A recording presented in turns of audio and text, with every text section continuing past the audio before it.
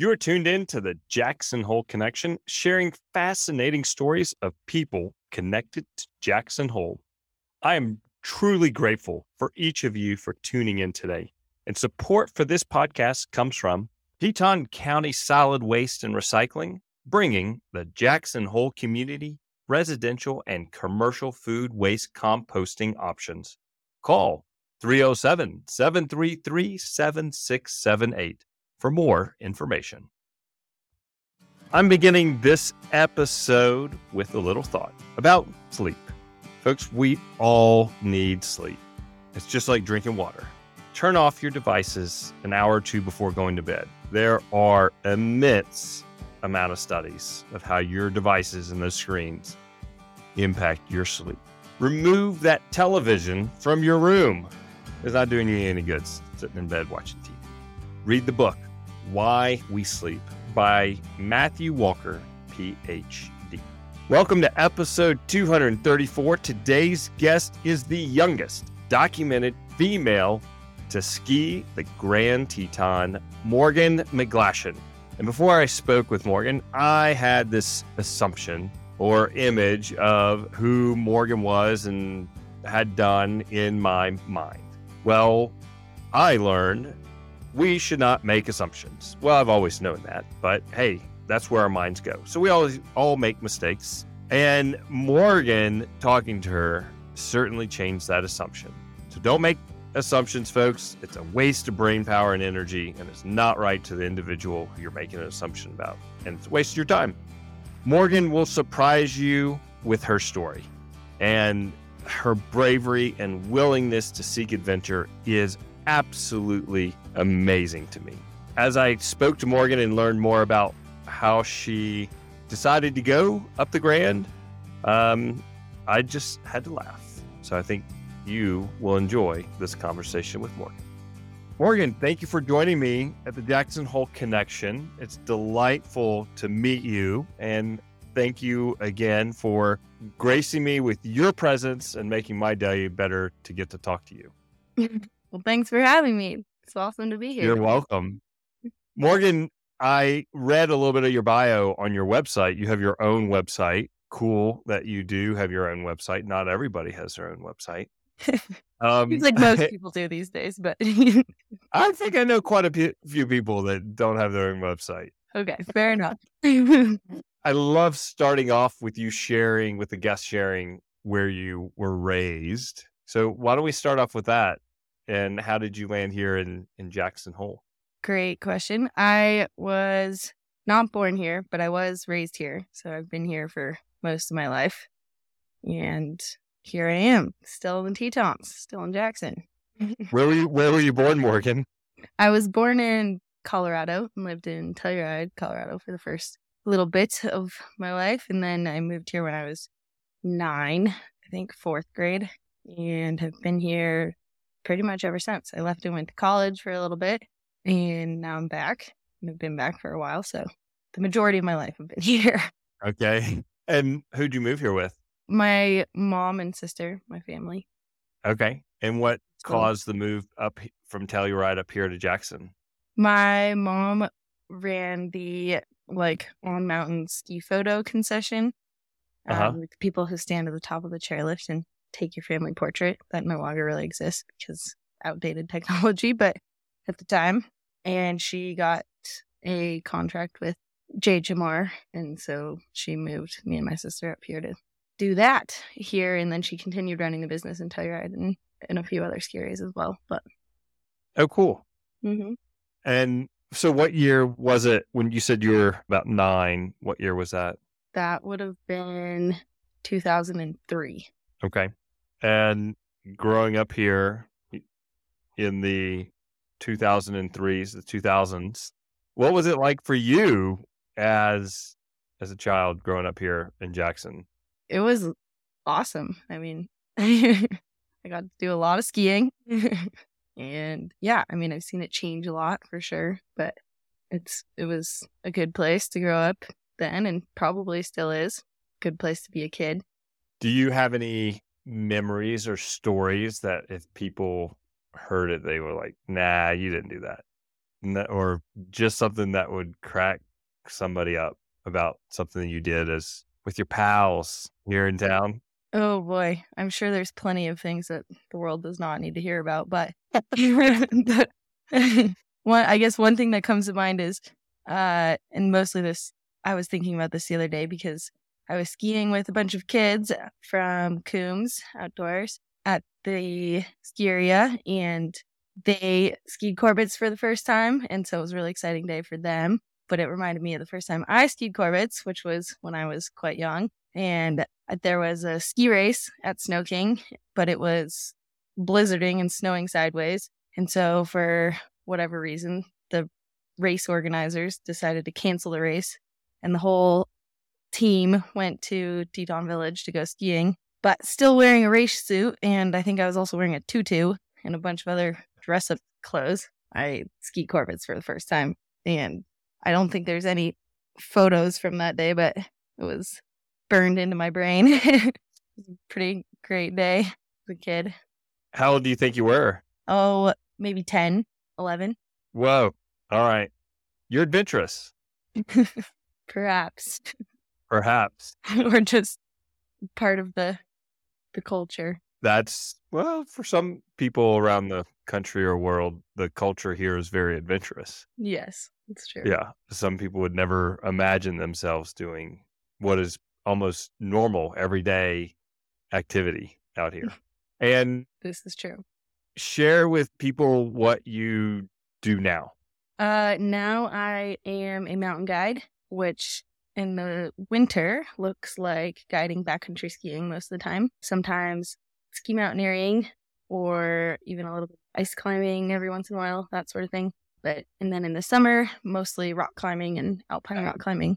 So taking people into the mountains, and that's mostly in the Tetons. You do it elsewhere as well. What's it like being a woman in that industry? Loaded question. Isn't it? I mean, sort of. There's not that many of us. I mean, at times it can be challenging, just as with anything, I think. But there's definitely it's like an overwhelmingly male-dominated career path. So there's that. But there's also lots of times where it feels really awesome to be someone who maybe finds my place in more niche environments and with different people than my male counterparts, which is really cool. And with some of your accomplishments, you can certainly hang with the best of anybody. I hope so. You hope so? I mean, there are plenty of people that could leave me in the dust, no doubt. But well, there's I'm sure you've heard the saying here in Jackson, if you think you're good or great at something, just look next to you on both sides, and there's probably somebody better than you anyway. Which is certainly true. Yeah. Now, with that said, you were a professional skier. Do you consider yourself, you're a free skier? Yeah, there was a time in my life where I competed at free skiing or big mountain free skiing events, and I don't do that anymore, but I still work, I would say, professionally in the ski industry, and that's mostly as a ski guide, but I continue to maintain relationships with a bunch of different brands in the industry, and sometimes that means trips or photo shoots or that sort of thing, but mostly now I'm a ski guide. And share with people listening in, what does it mean to be a free skier and to be at a professional level, to be a free skier, to get paid for it?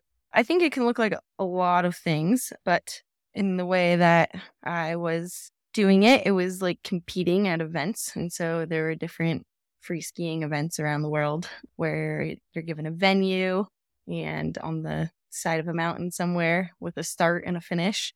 And then you ski from the start to the finish, and you get judged on a whole bunch of different categories like speed and style and creativity, that sort of thing. And then based on your scores, people win or lose, or however competition works.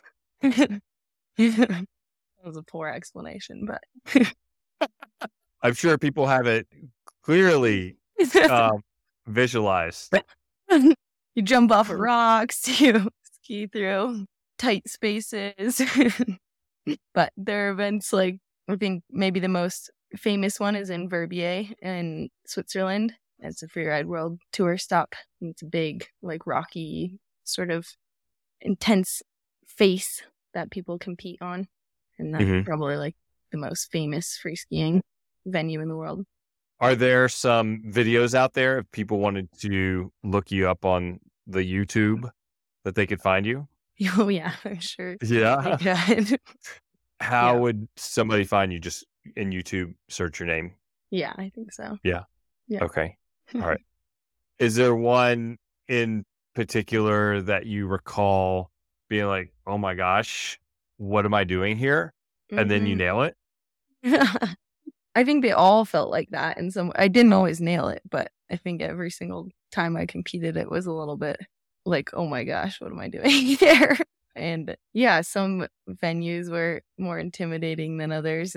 But I went all the way to Japan once for an event. I went to South America.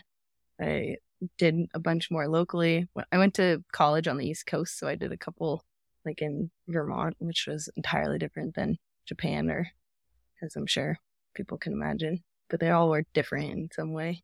Why is the East Coast so different? For one, the East Coast gets a lot less snow than a lot of those other places. And so the conditions are often very different. Like firm ice is what the East Coast is known for. Whereas Japan is known for bottomless powder. So the snow conditions are very different in those two places, but also the topography and the landscape. Like the Alps are, big, craggy, famous mountains, and the East Coast has less craggy, less intense, smaller, more eroded mountains because they're much older and gentler nowadays. And so the geology is different. When you were in a location to compete and each time you were thinking about what you're about to do, which for me, it would be immensely intimidating to look down and think about what needed to be done. How did you overcome that feeling and said, I'm going to do this. I'm getting it done? Well, that's a great question. I had a ski coach when I was younger, when I used to get really nervous about ski races, who would encourage me to like close my eyes and take deep breaths and then picture like draining all of the fear like from your head through your body and pushing it out your toes. And I'm not sure why this is what it was for me, but it was a color. It was green. And so I would like take the color green and push it all the way through my body until it was coming out of my toes. And that was like a way to calm my nerves and focus on my senses. And yeah, that was like one of the tools I had for trying to mitigate the nerves. Mm-hmm. Okay. Visualization. Yeah, definitely. Yes. A lot of visualization, which comes from a ski racing background for me. I mean, how else did ski racing prepare you or help develop you to who you are today, do you feel? There are a lot of things that I think probably came from ski racing. One is it made me a much better skier than I would have ever been otherwise, which is helpful for my chosen path at this point. But yeah, I think as a kid, like having something to be passionate about and something to work towards helped me develop like body awareness and nutritional awareness and just a sense of excitement for something and a work ethic. Can you talk about two of those? I'm curious to learn more about what do you mean by body awareness and then work ethic? I think for young kids and into like being a teenager and a young adult, having to be an athlete and think about how you treat your body and how you use it to perform or to feel healthy or to just take care of yourself all becomes really important when you're given like a task around athleticism that uses your body for those things. And so I think like for me, it helped me like develop good eating habits and good habits around training and taking care of myself and staying fit and also having confidence in my body and not just what it looked like, but what it could do. And I think that was really powerful as like a young female and still a big part of my life. And I think the work ethic part is just ski racing was really expensive for one. And so I often had lots of different ways of generating money in order to help pay for it, which was everything from like babysitting to working for my mom to writing letters to family members or ski companies, and just like a sense of ownership over it and trying to like make it happen, I think helped me develop a strong work ethic, because that's what I wanted to do and I had to figure out a way to do it. Kudos to you. The commitment alone for the training of ski racing is quite demanding.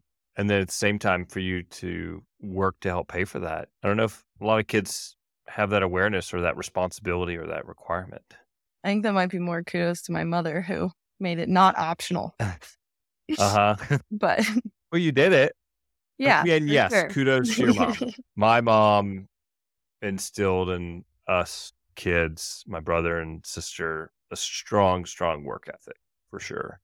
And we have that today, and nobody was going to take care of you but yourself when you're in that adult world. So you had to know how to take care of yourself and be responsible for yourself. Yeah, absolutely. And I'm grateful that she made me do that as a kid so that I know how to do it as an adult, better take care of myself. Mm-hmm. And you have quite a badge that you can wear around, because here in the community, you have accomplished a first. Would you like to share with people what that first is? I'm assuming you're talking about the Grand Teton, because that's often... No, I thought you were the first to eat 100 hot dogs in 3 minutes. Well, little did you know, that's all. Just kidding. You were the first to cow tip 12 cows in one night on the Lockhart Ranch and get away with it. Oops, I hope you're not listening. But I'm not here to talk about you being the youngest woman to ever ski the Grand. We're not here to talk about that. No, people don't care about that. Not at all. How old were you when you did it? I was 19. And so, truthfully, I'm sure there's been someone else since then who was younger, or a younger woman. There was definitely have been younger people, for sure. But they just need to come forward and say it. You were the first youngest person to do it. Well, I was with a friend who was younger than me at the time, so he was definitely younger. Okay. But he was he's a he, and you're a her. Yeah, exactly. So you both set a record. How old was your friend when he did it? He was 18, so. Okay. All right. I thought you were about to say 8. No, that would have been insane. But also at my kid's age. Yeah. Somebody will do it someday. Jimmy Chin's daughter or something. Probably. What were you and your buddies doing that had you think, I'm going to go do this today? Because it's quite a trip up there. Yeah, I think, truthfully, my friend and his dad were going to go do it. And I thought that sounded like a pretty good adventure. And so I figured that I also could maybe, if he could do it, I could probably do it. And so I was like, I want to come. And they said, okay. And so I came. So we were with my friend's dad and his friends. So there were 4 of us. And, the parent in the situation was substantially older than us. And at the time, did you know that you were going to be the youngest woman to ski the Grand? No, I had no idea, which is something that I actually have talked about a bit recently, is just that, that's like a tagline that gets added to my name a lot, which is totally fine. I'm happy about that, but it's not like something I ever planned on or thought through. It was just like an adventure that I wanted to go do. And I didn't really realize that then that adventure would be added on to my name for so many years after. Well, share with us, how long did it take you to get to the top? What was that experience like? We did it, at least on that trip, we did it in 2 days. And so we went up to the bottom of the TP snowfield and spent the night. And then the next morning got up super early and went up and came all the way down. So that day was probably like, I don't know, a 10 or 12 hour day. But the first day was a much shorter day just walking up and setting up a camp. Mm-hmm. And when you are going up the Grand in the winter, what time of year of the winter was that? This was actually, that trip was in whenever Memorial Day is. It was over Memorial Day weekend, so end of May. Mm-hmm. But yeah, I mean, normal has changed a lot in the last 10 years, and now can be, I have a friend who skied the Grand Teton on Halloween last year. And oh, really? Yeah. Huh. And people ski it in January and February and March and April. So yeah, I would say maybe if there was going to be a normal, probably March or April, but people go up every month of the year. Seems a bit, in my opinion, a bit risky to go up there at this time of year right now. But hey, that's people's decisions. So you guys just walked up and said, hey, hi, top of the Grand Teton, we're here. We're going to plop our skis on and go for it. And you just skied down. Pretty much. Yeah, there's a lot of there's a lot of rappelling in the middle, but otherwise that's Rappelling down? Yeah. And there's areas where you rappelled down. How did you get up those areas? You climb up them with crampons and ice tools. Oh, okay. Yeah. So this is a full kit of gear you need to take with you. Yeah. Yep. And it varies depending on the time of year and the season itself, but there's roughly a couple 100 feet of ice in the middle of the route. And that's the part that you climb up on the way down, and then you rappel, or on the way up and rappel on the way down, because it's too steep and too icy and too narrow to ski for the most part.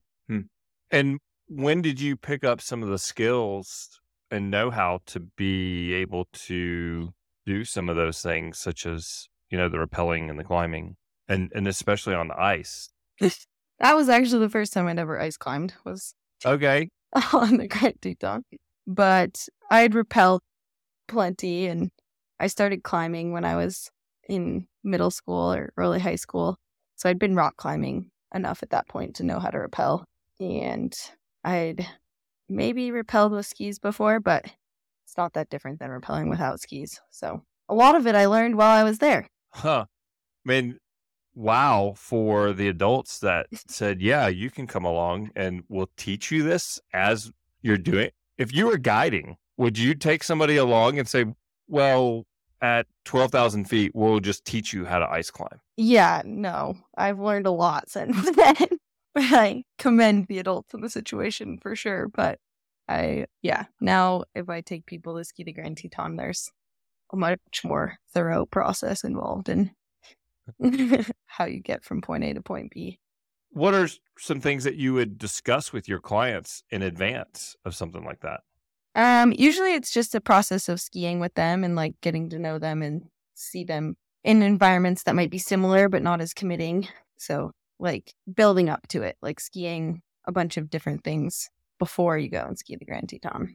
That might involve some of the skills that you're going to use, but in a slightly closer and less committing setting. Where would it be a less committing setting? Skiing things closer to the valley, but still in the Tetons. So there's a bunch of other ski lines in the Tetons that you can go ski, in a normal day out in the mountains that aren't quite as long as going up the Grand Teton. So it doesn't take as long, and you don't have to start at midnight, and you can just start at a normal time of day and go skiing. But yeah, I mean, building up to it. I think you should have just ridden a snowmobile up there. It's a little steep for a snowmobile, but... And the hill climb, it's coming up soon. That's true. Yeah, basically the hill climb. I don't know how the park would feel about it. I do. I know how they would feel about it. How do you think they would feel about it? I might not ever be allowed back, so I'm not sure. Oh, yeah, that wouldn't be good. That'd be bad. Hey, Morgan, we're going to take a quick break to get a word from one of our sponsors, and then we will be back to hear more about you and your adventurous life. Sounds great.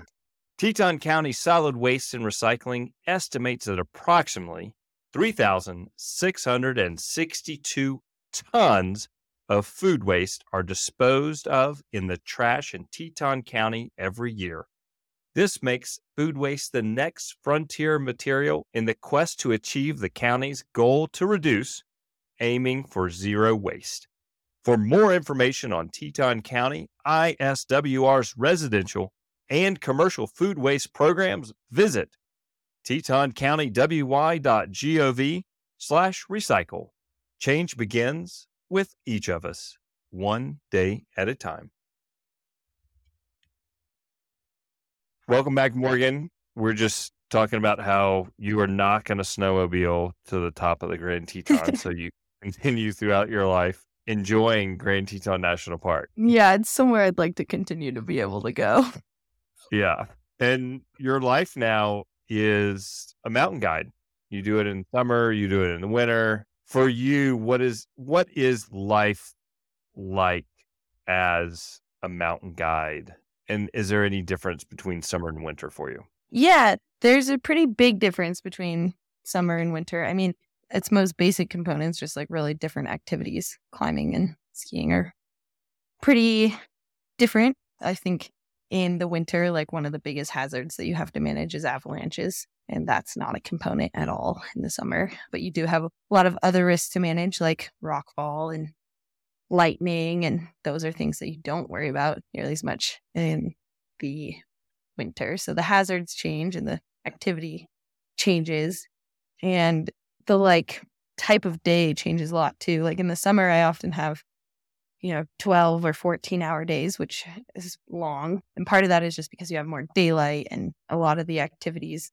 Like one of the primary things I do for sure in the summer is go up and down the Grand Teton. And that just takes a long time for most people. But in the winter, backcountry skiing is different. And so I go to different places. And those days are often more like 6 to 8 hours. So the length of day tends to be shorter in the winter. But we also have far less daylight, so that makes sense. And yeah, I am supposed to guide people skiing on the Grand Teton next week, actually, or in the next couple weeks. But in the summer, I'll go up the Grand Teton like once or twice a week. So I go to the same place a lot more in the summer. Whereas in the winter, I go all over the Tetons and on Teton Pass and just more variety in terms of location. But I also, in the winter, work pretty much alone most of the time. Like it's rare to get to work with other guides. And in the summer, there's much more co-guiding that goes on. So I get to see my peers and work together with people, which is also different. So those are, some of the major differences between summer and winter. But the variety is nice, keeps it interesting. And between the summer and the winter, is there opportunity for you to get out and enjoy the mountains, or is it just all work? I think primarily goes in phases.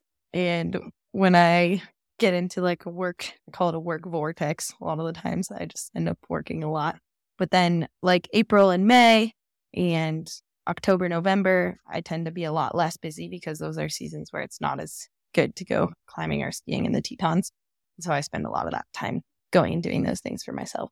Are you going out and experiencing the mountains around the world? Yeah, it depends. But this year I'm going to Alaska in April. I'm going into the Alaska Range, which I'm really excited about. And then to the Cascades in May. And in the fall, I often go to other places to go rock climbing. So yeah, definitely a lot of that time is spent traveling and going to other mountains around the world. Mm-hmm.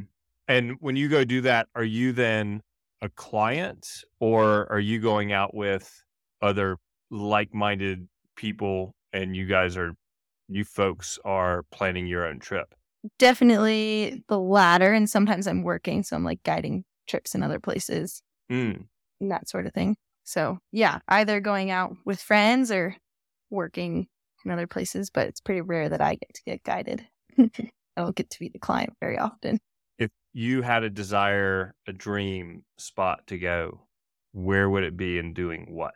Ooh, that is a tough question. And it changes all the time. But one thing I'm really excited about right now is to go on this ski trip to the Alaska Range, because I've never been to the Alaska Range and I've heard a lot about it. It seems like a really magical place. So I'm excited to go see it for myself. Lots of big glaciers and out of cell service and communication, and it's fun to just tune out for a couple weeks. And what will the conditions be in the Alaska range when you go there? You said in April? Yeah. That's a great question. I'm not totally sure. We'll find out. Just kind of take everything you might possibly need: a swimsuit, crampon. Exactly. Probably use it all. Ice axe. Yeah. I mean, Alaska in April can be both of those things for sure. And the sun is so intense and high in the sky that time of year that you have often like 20 hours of daylight. And during the hottest part of the day, the ambient temperature can be really cold, like, below 0, but it'll feel really hot and you can be like in a t-shirt and shorts on a glacier because it feels so warm in the sun. And then as soon as the sun goes away, swings completely the other direction and feels a lot more like, -20. The temperature really is. Yeah, exactly. Much more like what the temperature actually is. So the sun plays a big role in the environment in Alaska in April. Is this a career that you think you will stick with for a while? At this point, yes. Being a guide? Yeah. Okay. I've put a lot of time and energy and effort into getting to this point, and so I think I'll stick with it for at least a while. Okay. And how do you feel in the mornings when you wake up and say, I get to be in the Wyoming range or the Teton range or the Alaska range? People are going to pay me. People are paying you to take them around in one of probably the most remote places in the world, the Alaska range, and you get to be out there every day. I mean, it's exciting for sure. But also, that comes with stresses and challenges too. Like being in charge of people's lives adds up. The stress builds at times for sure when you spend, 12 hours a day making sure people stay attached to the mountain. But it's also really cool. Important, I would say, to stay attached to a mountain. Yeah. But, also the views are better from the office than most. Yeah. And when you said when you're here guiding that you're in the winter, you're mainly by yourself. When you go to the Alaska range, are you going to be with other people? Yes.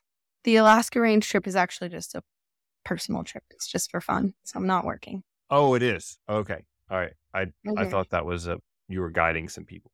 Not on this particular trip. Okay. My apologies for misunderstanding that. Now, no, it probably was my fault for not being clear. All good. I totally get the part about wanting to be disconnected and feeling free from what modern life brings to us.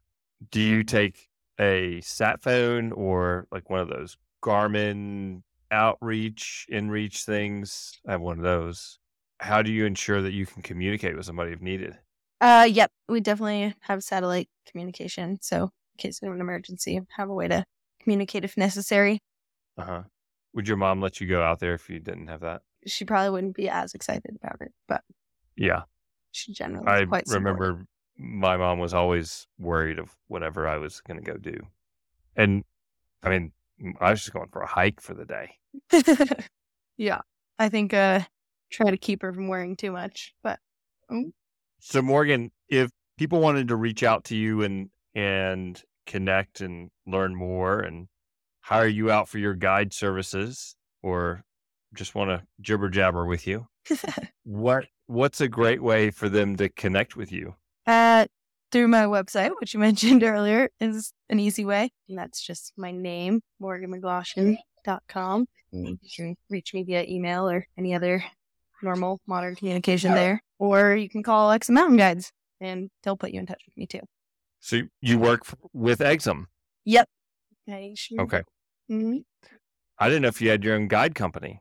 No, unfortunately, it's complicated, but at least when you're working like on public lands in North America, you have to work on a permit, and Exum Mountain Guides and Jackson Hole Mountain Guides hold the only 2 permits for Grand Teton National Park.